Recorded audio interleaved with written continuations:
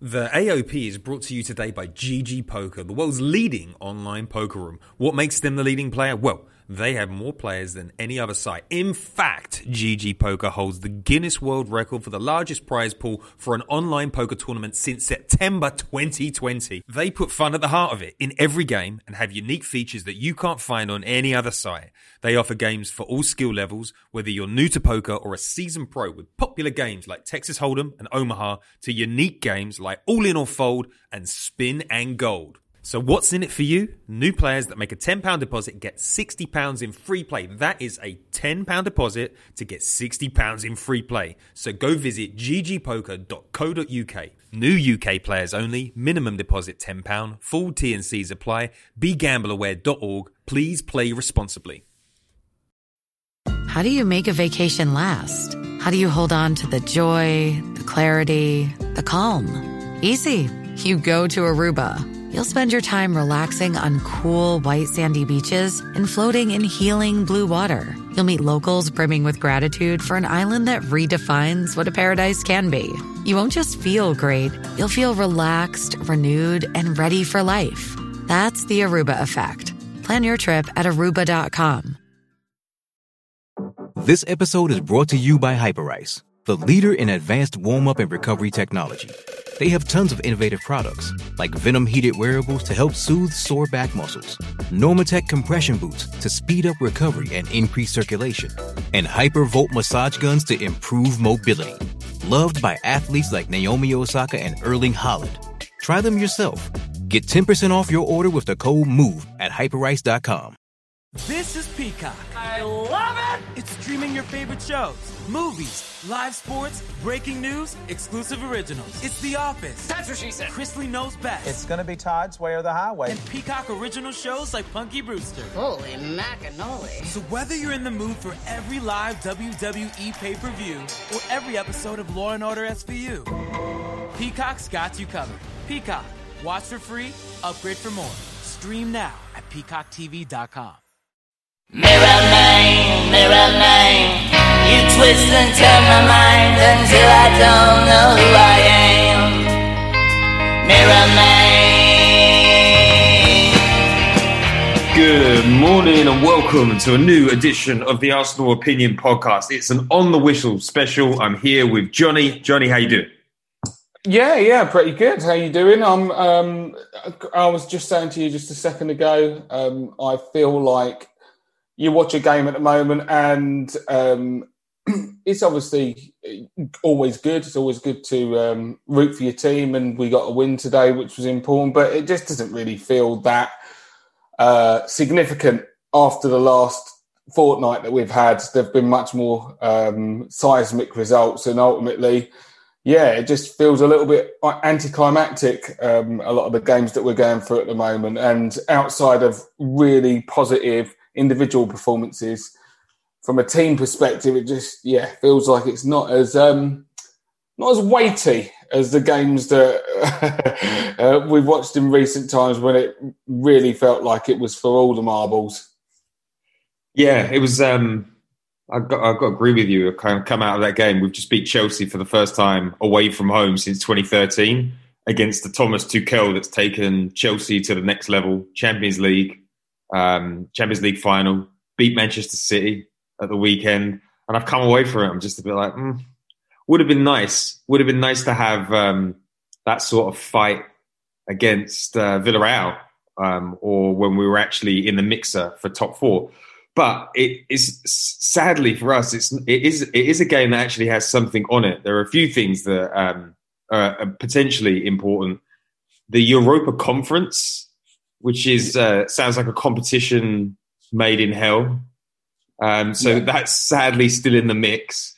And St Totteringham's Day is also in there. We're now a single point behind Ryan Mason's Blue and White Army.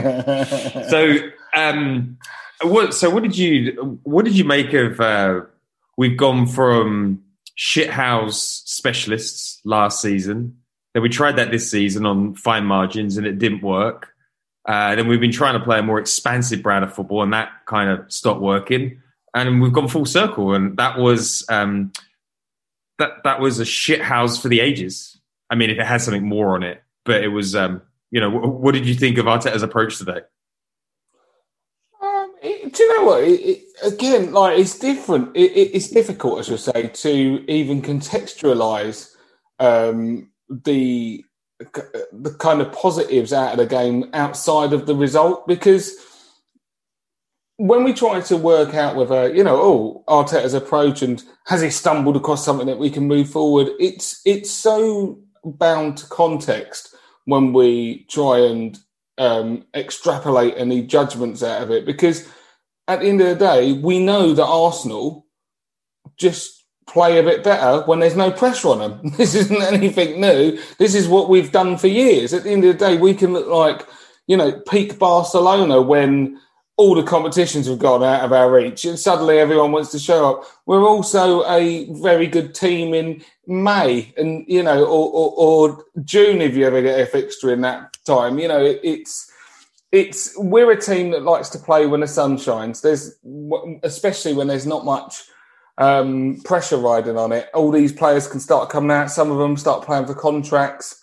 And whether you can take that result and try and morph it into, a tactic or an approach moving forward when there are higher stakes on these games, I'm not sure we can draw that comparison, because one of the biggest issues that Arsenal have is they're a bottling squad. We bottle it when pressure rides on games. There's so many, and it seems endemic within the squad. And this is why when we talk about, a massive need for a mentality shift within not only the playing squad, but almost from the top down in terms of the club, because these mistakes, whilst in isolation, seem like almost at times bad luck or individual errors. When you group them together, you realise that it's actually, there's an issue there. It's happening so regularly that these are not one-offs. And so, I wouldn't be surprised if we win our next game and the game after that. That's just how Arsenal kind of roll with it. And obviously you mentioned the European competition that was designed by Beelzebub himself, the Europa Conference. We don't want anything to do with that. Get me out. No, I don't think I'm a person who would cheer against Arsenal, but let's be realistic. If we're in the last game of the season and it's like win and you're in that, I will be firmly rooting for us to lose that final game. Don't want any part of it. I don't think you can draw a huge positive on it, because ultimately, as fans, we want to see ourselves win. But the only positive you might take away from being at all of those European competitions, any of them, would be a real consolidated effort at the Premier League next season. And we've seen teams in the past get success, not least Liverpool most recently, when they could have that clear run, and Leicester without any distractions. So without having that as a kind of draw away, we would just be it'd just be a clusterfuck of a season. It would be, tripping over your own shoelaces, and it would be making a bad situation even worse, I think. So we want to stay away from that. And if we can get St Totteringham's Day in whilst not hitting the Europa Conference, then let's do that. That's the aim. But yeah, I mean, I don't want to be in Europe next year. We've got no place in it next year, as far as I'm concerned. I was trying to imagine what a worse, how they could create a worse scenario than the Europa League group stages, and they found it. The Europa League conference doesn't even sound good. It's like the marketing team couldn't be bothered with it either. So onto some of the performances out there today. I think one of the difficult things with Arteta is, he's supposed to be a tactically flexible coach, and he can set up in a whole bunch of different ways. But beating Chelsea is good, right? It's always good, and beating Thomas Tuchel is also always good. But I'm trying to extract, what can you take from that game that you'd be like, okay, well, next season, this is what we'll do? Because we saw today, that was a fine margins game. We limited Chelsea's chances to 5, which I think is pretty positive compared to where we could have been. I think Villarreal had seven shots on target against us in the away leg. But I'm trying to work out, is Arteta thinking that he can go back to that sort of style of football again? Because today could have easily been 3 goals the other way. We had at least 2 or 3 big errors in the system, which he doesn't appear to have any sort of control over. There was we've got the same lack of ability in the transitioning into attack. Aubameyang skulking off. I mean, he had no service all game. I'm trying to figure out which of the threads that we can take into next season. Where do you think Arteta is what's he gonna do with this?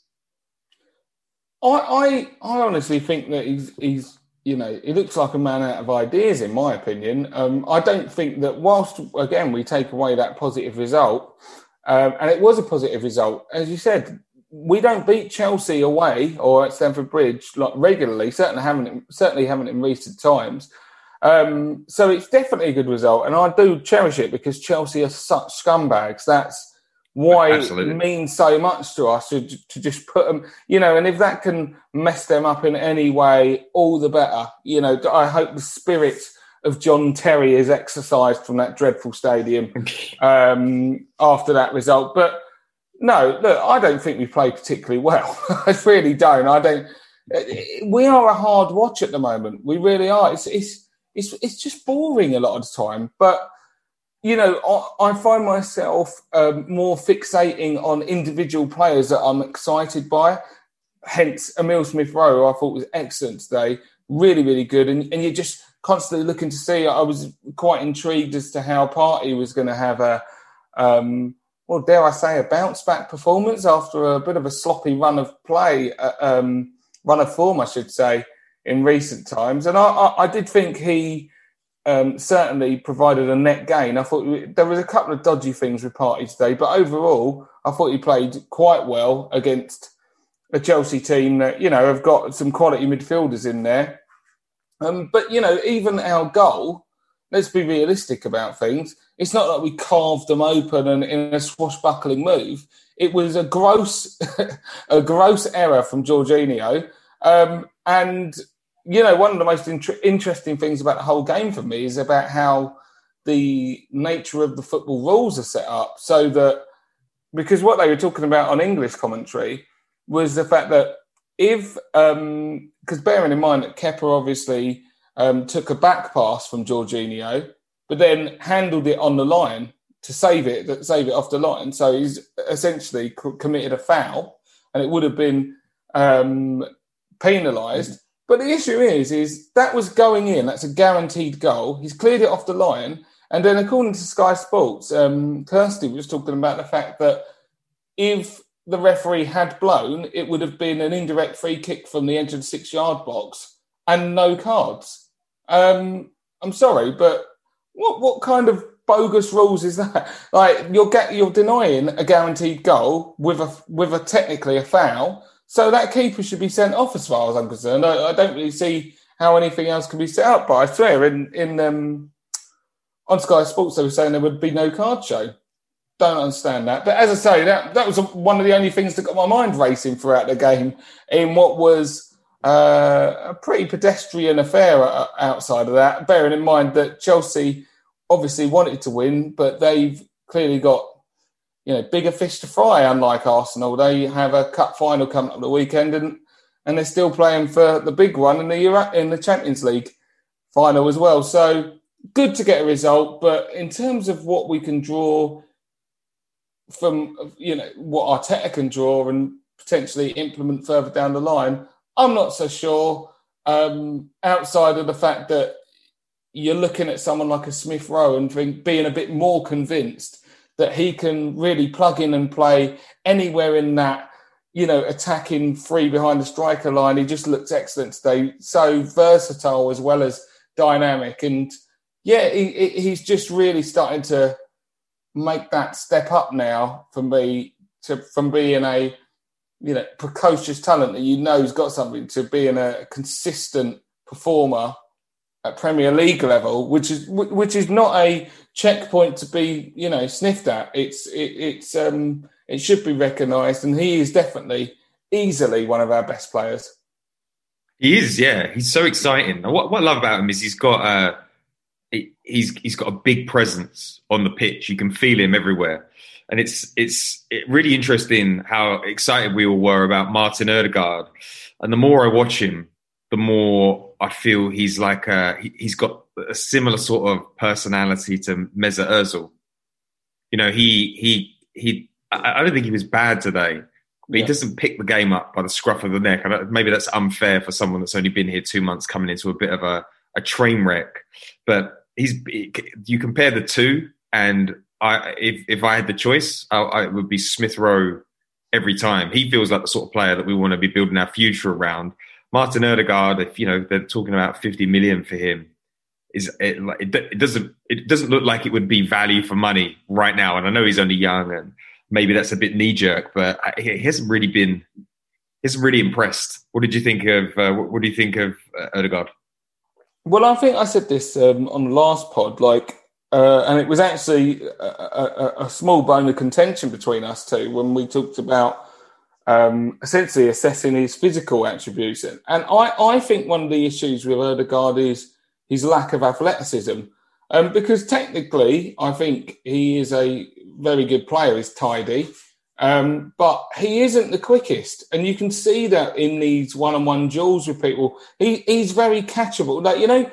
With Smith Rowe, it is probably into about 1% of defenders, I reckon, in the Premier League, who, if Smith Rowe got away from them, they'd be able to catch him. Most defenders, and we're talking maybe a Kyle Walker or characters like that kind of pace, would be able to get back at him. He is not the absolute quickest in the league, but he is a very quick player.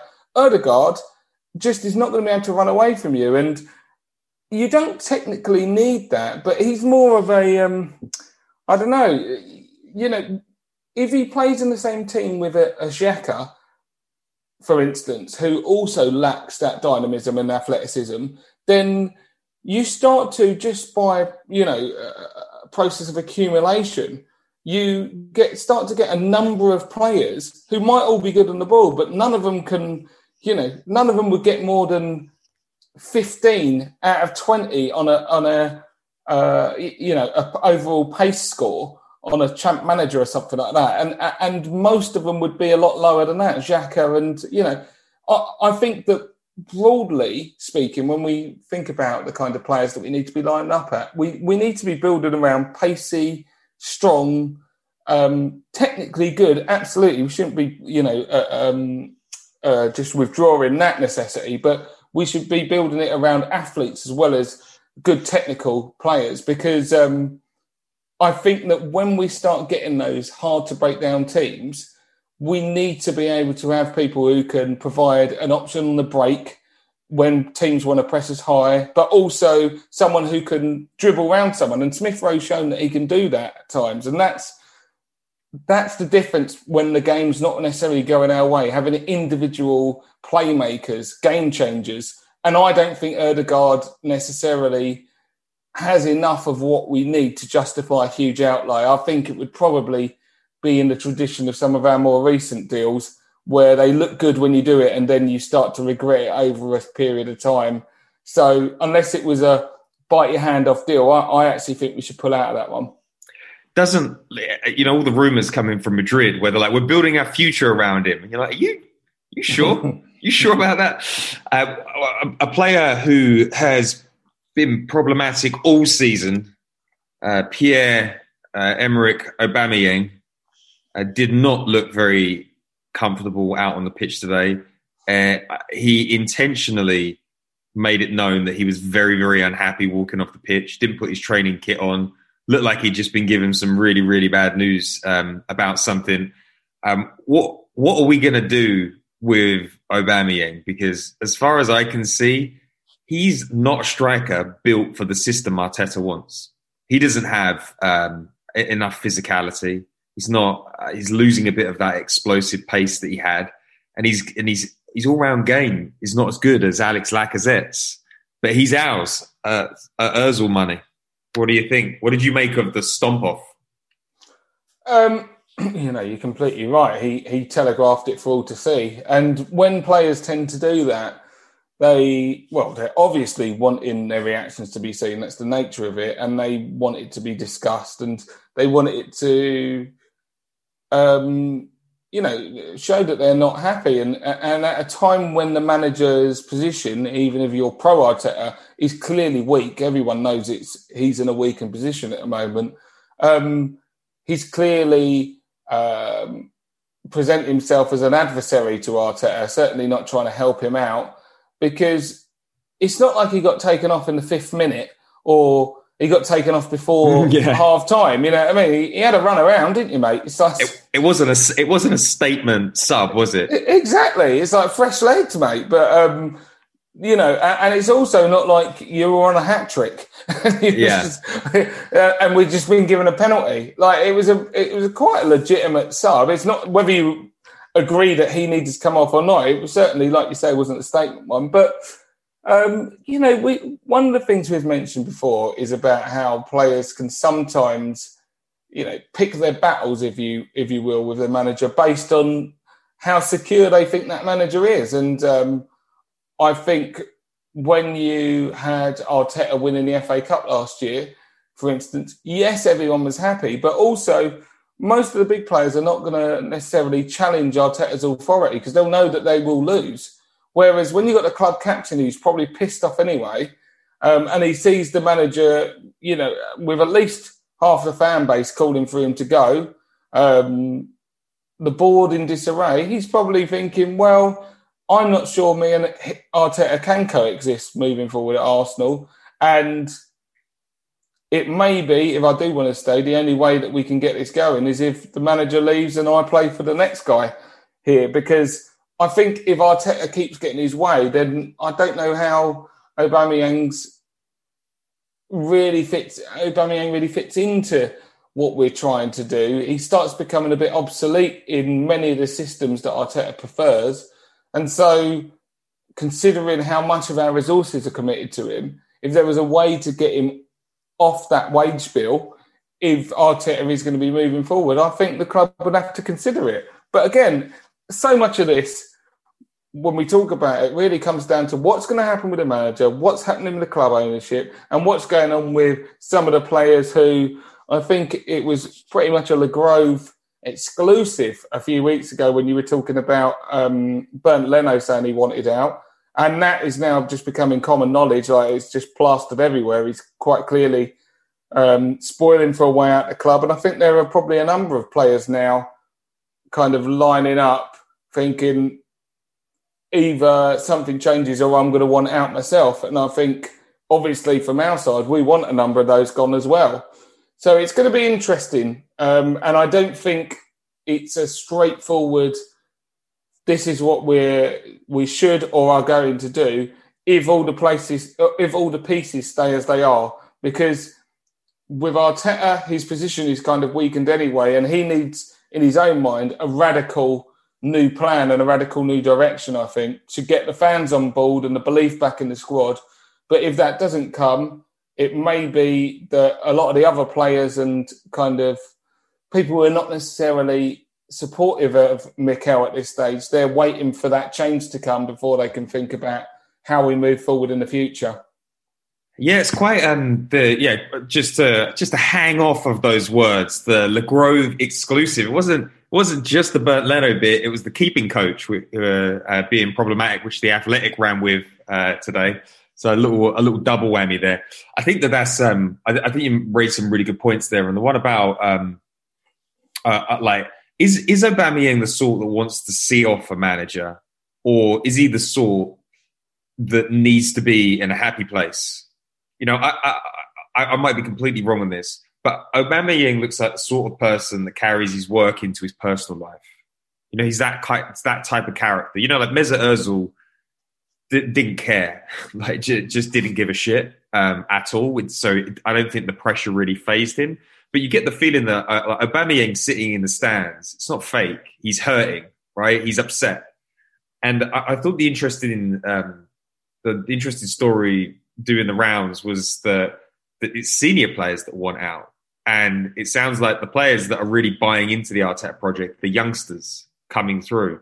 I mean, I've never read an article where I'm like, wow, all 5 of those players that want out of the club, I want out. I think it was Xhaka, Luis, Leno, Hector Bellerin, and Willian. Willian wants out. I know, cheeky fucker. Can you imagine? We'll get you an Uber, mate. We really will. We'll sort that out. That's on us. Yeah. I mean, we'll crowdfund that fucker. Where do you want it to go? You're completely right. But I think that the nature of that is because whether it's ridiculous in the case of Willian with regards to his own contribution to our efforts this year, or, all of the other more senior players, as you mentioned, in general, I think what happens with these guys is they're all starting to move into a complete win now mentality. They have to. Aubameyang, like Willian, bit of a joke, granted, and I think he should keep himself to himself after this horrendous year. But Aubameyang didn't sign that contract and just go, oh, well, I'll just cash out for the rest of, my days. He'd signed that contract off the back of being a FA Cup winning captain. Like, he was like, oh, okay, this feels good. First time he's stepping up to a podium, grabbing cups himself, you know what I mean? And he probably thought, well, listen, there's nothing to say we can't go and get some more of these. Whereas now, after this season, and not only the lack of success, but also the lack of cohesion from our team, the lack of certainly consistency from a squad performance level. But it doesn't look fun to play for Arsenal right now. You talk about the young kids. I think they're having a laugh because they're just pleased to be there and they're pleased to have broken through. But when you've scored 30 goals a year for the last 5 years, this is not a good team to be playing in. It's pretty shit, and I think without the fans being in the stadium, there's not that kind of visceral fan engagement I think someone like Aubameyang, who is so expressive and emotive, will absolutely feed off. That will be, feeding into his enjoyment of football. And so I really don't think he would have enjoyed this year at all from a footballing point of view, and not least the off-the-field issues that he's faced. And I wouldn't be surprised if he was thinking, listen, when I signed this contract, I thought it was going to be my last big contract in football, but can I tear this up and get another one at a club who are going to be challenging for something in the next, couple of years? Because we're not challenging for anything next year, not a trophy, not based on anything we've seen so far anyway. And we'd do well to be able to turn around our form, to be able to challenge for anything in the season coming after the next season, particularly if we do replace the manager during the middle of the season next year. So I wouldn't be surprised if certain players were looking for ways out. And obviously, from our point of view, it wouldn't look like bad business with some of these, as long as we could get respectable fees. Because, as you said, it does look like the central figures of our squad are becoming younger and younger. And that, in many respects, is not a bad thing. It's just I think that's a great thing. Got the right coach and the right setup to, really plod on for the next 5 or so years. And he's got this is the thing with the Arteta system. It needs good players, and there are problems. If you've got if your defenders are being told to play at the back and they don't have the ability to play at the back, then your system is broken. Yeah. And Gabriel had like 95% pass completion at the start of the season. He was a car crash in the first half today, and that's becoming a regular occurrence. Rob Holding is not great with the ball at his feet. Our ability to transition into attack is severely weakened, like partly down to pace, partly down to not having the right mix of players. And it's like the dice that Arteta's got to roll this summer to get it right. It's such a big risk. It's going to be such a big risk. And I honestly can't see, even if he had 200 million, how he'd get enough players in and settled to not have a difficult opening 3 months of the season, which could potentially end his career. It's like there's just so much wrestling in the summer who goes in and out. But I think a good start this summer would be to move out those players that are 28 plus, that maybe want to win a trophy somewhere else, that maybe don't want to be part of a long haul overhaul sort of thing. Yeah. So today felt like a step forward in the sense that, you know, beating top 4 teams is always great, but it also felt like a step back because we're back to the football that he was playing when he first came into the club, and he was just trying to steady the ship. Yeah.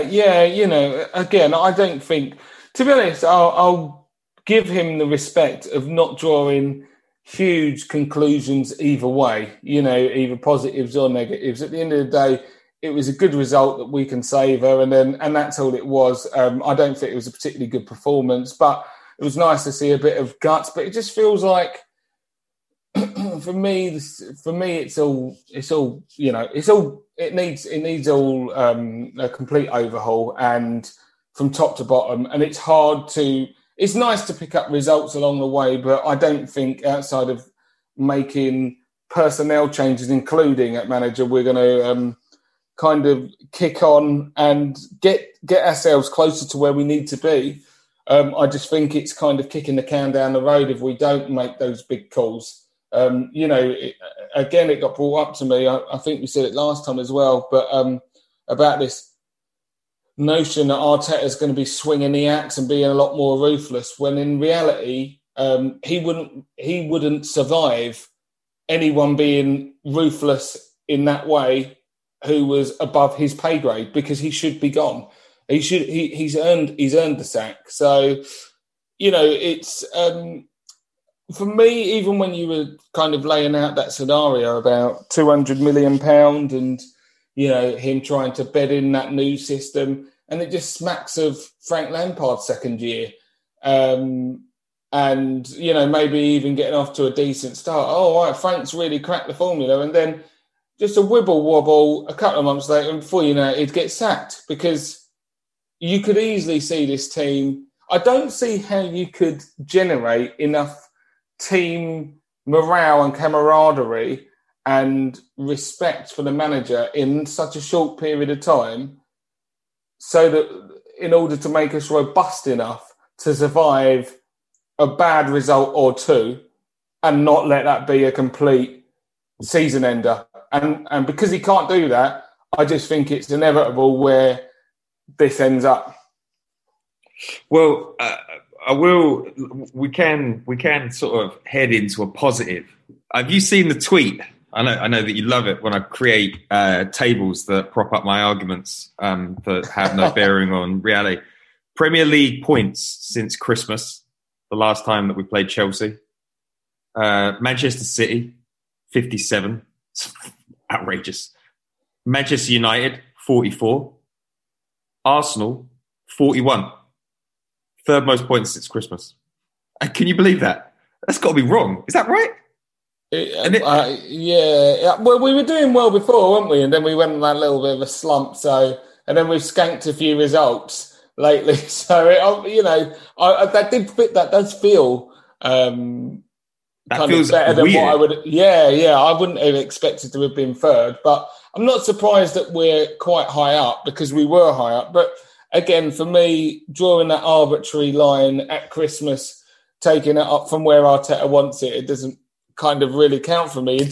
In terms of when we talk about positives, one thing that I saw today was young Aziz scoring an absolute world-class goal from the under-23s, I think. It's just absolutely obscene, including a maze-up Diego Maradona from the halfway line, nutmeg, and then a finish into the bottom corner. Looks absolutely... Because I'll be honest with everyone, like, when we talk about Aziz and stuff, I'm not one of these guys who watches the under-23s religiously. I watch highlights and I listen to what people say. And some people say he's ready to go, let's give him a go.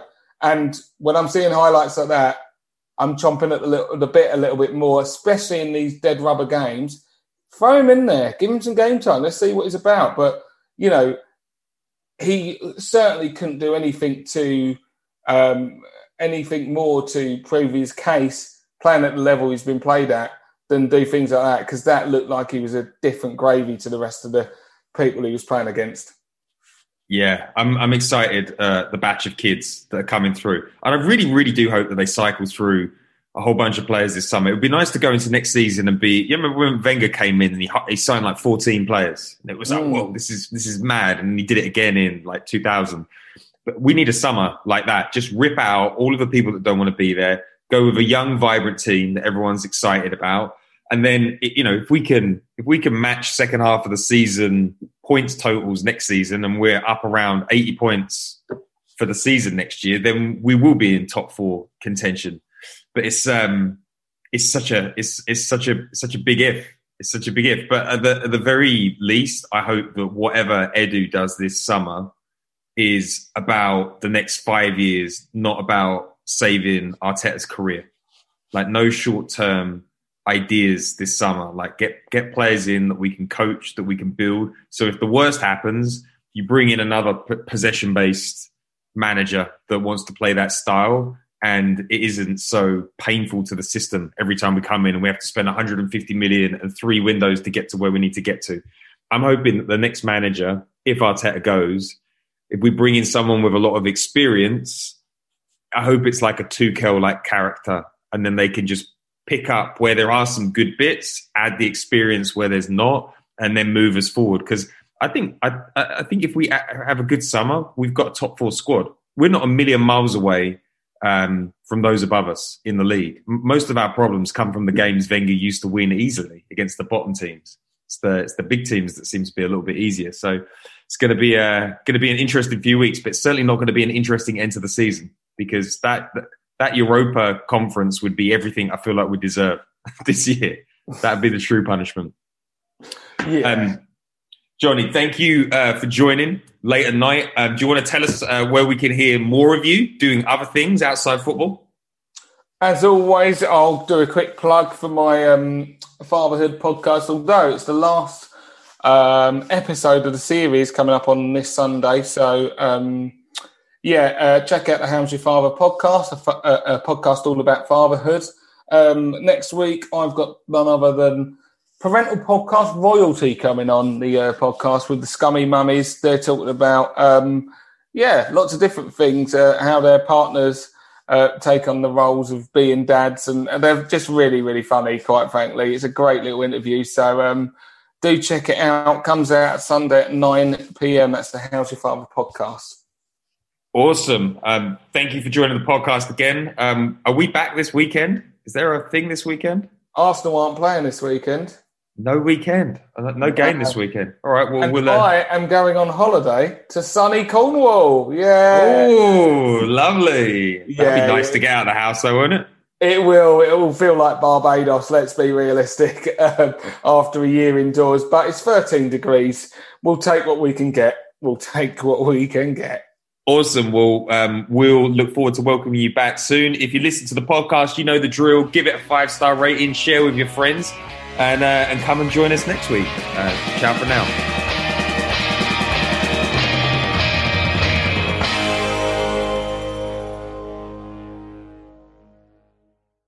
Streaming on Peacock. It's the girls' trip of a lifetime. Look at this water! We're gonna give them something to talk about. 7 iconic housewives from 4 different cities. Oh my God, a stingray! Vacation at Turks and Caicos. It's the party now! And there's no party like a housewives party. I don't give a f***. You're not a girl's girl. Why would you say that? Find out what happens when the forecast brings sunshine and a whole lot of shade. You are so self-absorbed. It's crazy. The Real Housewives Ultimate Girls Trip. All episodes streaming now. Only on Peacock. Sports Social Podcast Network.